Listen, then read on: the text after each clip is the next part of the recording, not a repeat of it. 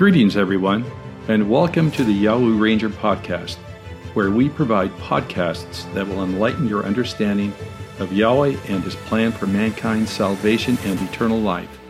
For more information, please be sure to visit yahweh.org and yahuranger.com.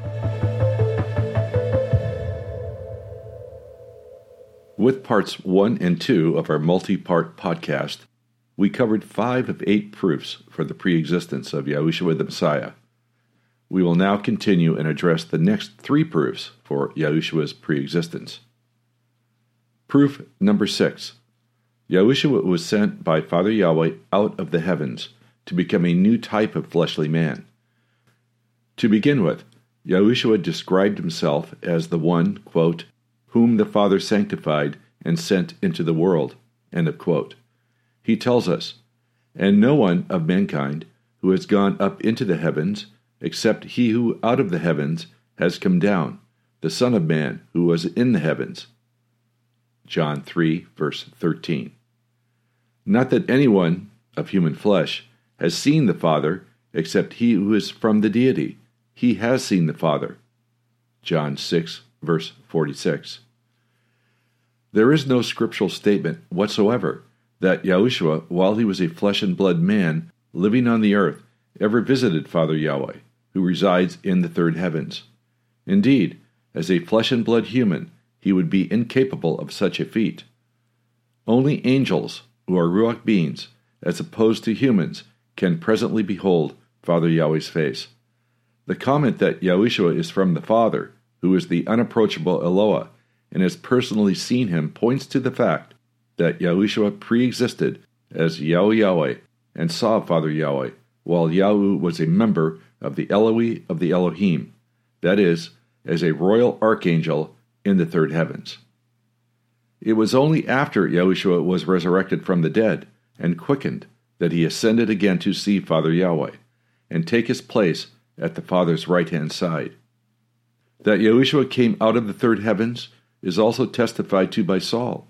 He writes, so also it has been written, the first man, Adam, was made into a living nephesh, the last Adam into a quickening ruach. But the ruach type man was not first, but the nephesh type man, then the ruach type man. The first man was out of the earth, made of dust. The second man, the sovereign, out of the heavens. Such as he made of dust, such also are those made of dust, and such as the heavenly, such also the heavenly.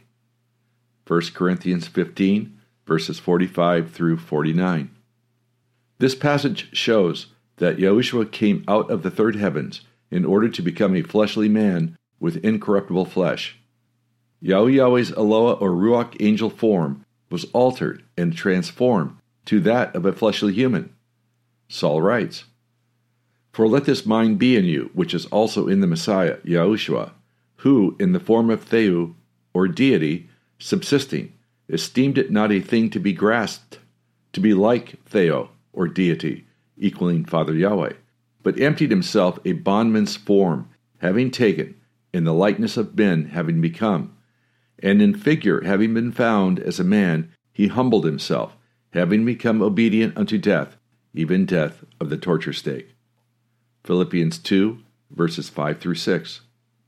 By saying that Yahushua had emptied himself and took on a form in the likeness of men, we have here a clear statement that Yahushua preexisted in a different form and then was transformed to a fleshly man.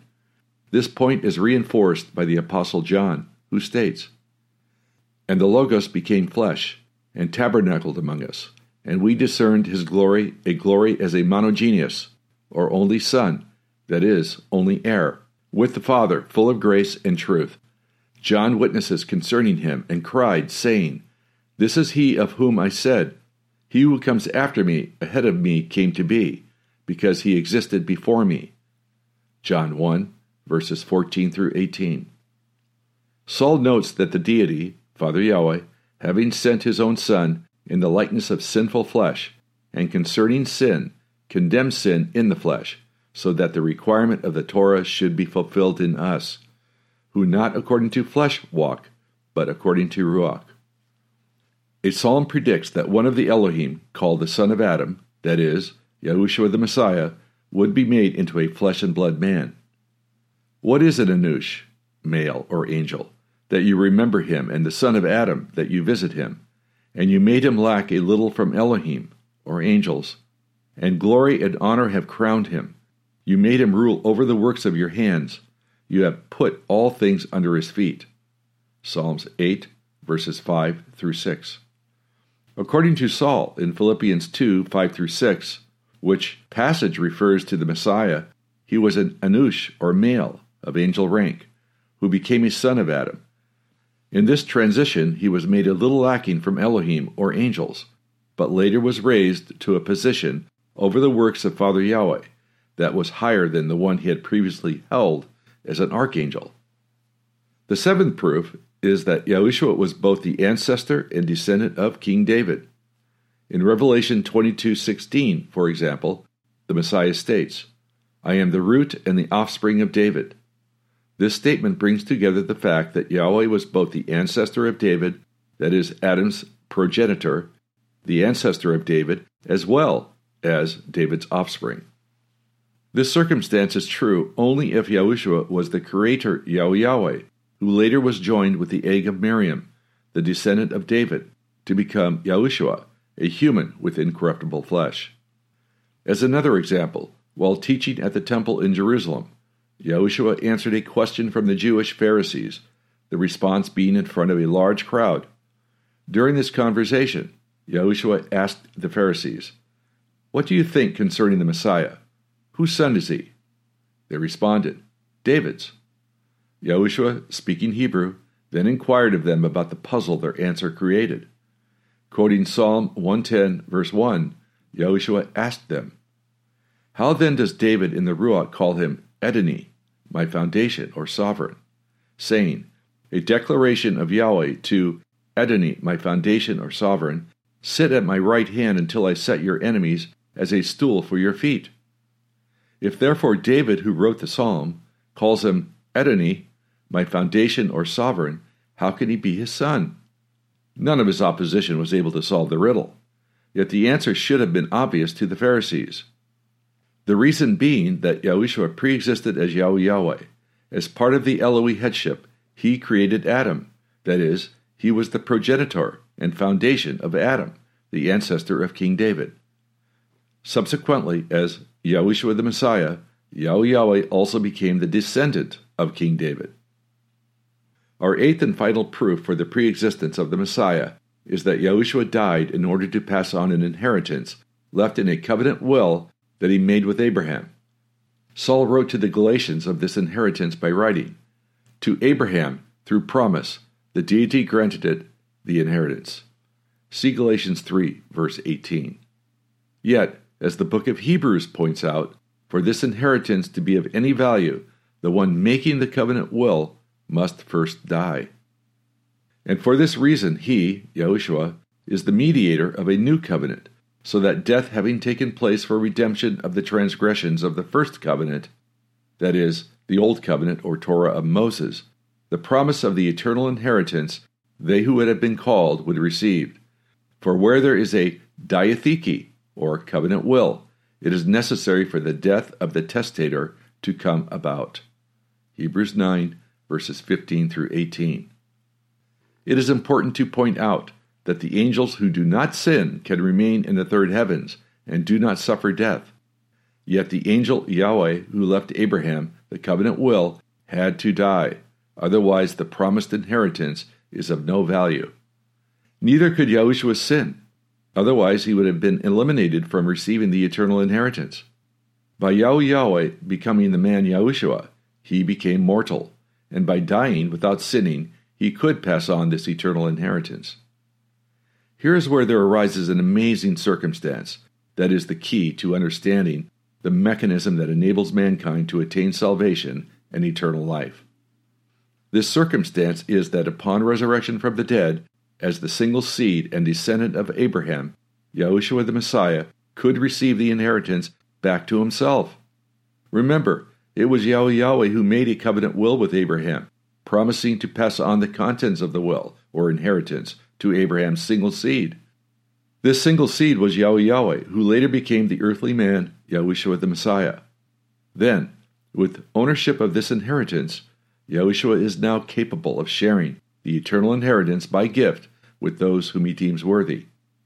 The very fact that Yahushua died in order to pass on an inheritance left by Yahweh eloahi in the covenants of promise to Abraham proves that Yahushua preexisted as one of the eloahi carrying the name Yahweh, more specifically, Yahu Yahweh.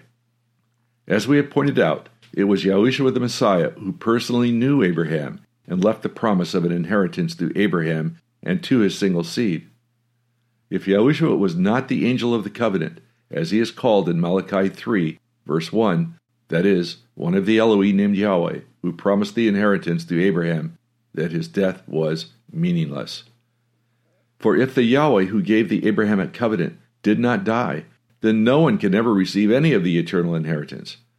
The plan only works if Yahushua the Messiah preexisted as Yahu Yahweh, being the angel Yahweh, a member of the eloahi headship, who gave the promises of eternity in a covenant will to the single seed of Abraham. Subsequently, Yahu Yahweh became Abraham's single seed, Yahushua the Messiah, and died as the human testator of the covenant will in order to bring the covenant will into force. Then, after being resurrected back to life by Father Yahweh as the sinless single seed of Abraham, being the heir of all things, he received these eternal promises back to himself, now himself being eternal and the first person to whom Father Yahweh gave life within himself. In the future, Yahushua will resurrect the elect and all mankind back to life with incorruptible bodies in two great resurrections from the dead.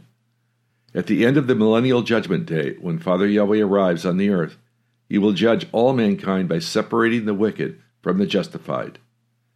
The wicked will perish for eternity in the Gehenna fire, while the justified shall pass through and be baptized by that fire, attaining perfection as immortal Ruach-light beings. At that time, by adoption, the justified will become the children of Father Yahweh, who by substance is perfect light and is the Father of lights. In conclusion, the documents that form the writings of the New Testament clearly delineate that Yahushua the Messiah pre-existed as a deity, or divine being, the Son of the Supreme Deity, Father Yahweh. Furthermore, these texts define Yahushua as Yahu Yahweh, one of the archangels known as the angel Yahweh, thereby making him part of Yahweh, eloahi of the eloahim. It was this deity angel, the son of the Father deity, who, as part of the eloahi, left a covenant will, granting the promises of the eternal inheritance to the single seed of Abraham. Furthermore, this particular Yahweh, the son of the deity, took on human flesh and died as a son of Adam to both pass on the eternal inheritance and receive it again to himself. He was the only human heir to qualify to obtain the eternal inheritance because he never sinned. This concludes the third and final podcast of our three-part series titled Preexistence of the Messiah. Hopefully these podcasts have enlightened the listener to better understand the issue of Yahushua the Messiah's preexistence before becoming an earthly man. Also, for a discussion concerning Yahweh Elohim, please refer to the three-part article Yahweh or Yahwehs at YahwehRanger.com. May Yahweh be with you on your journey to discovering Yahweh's truth.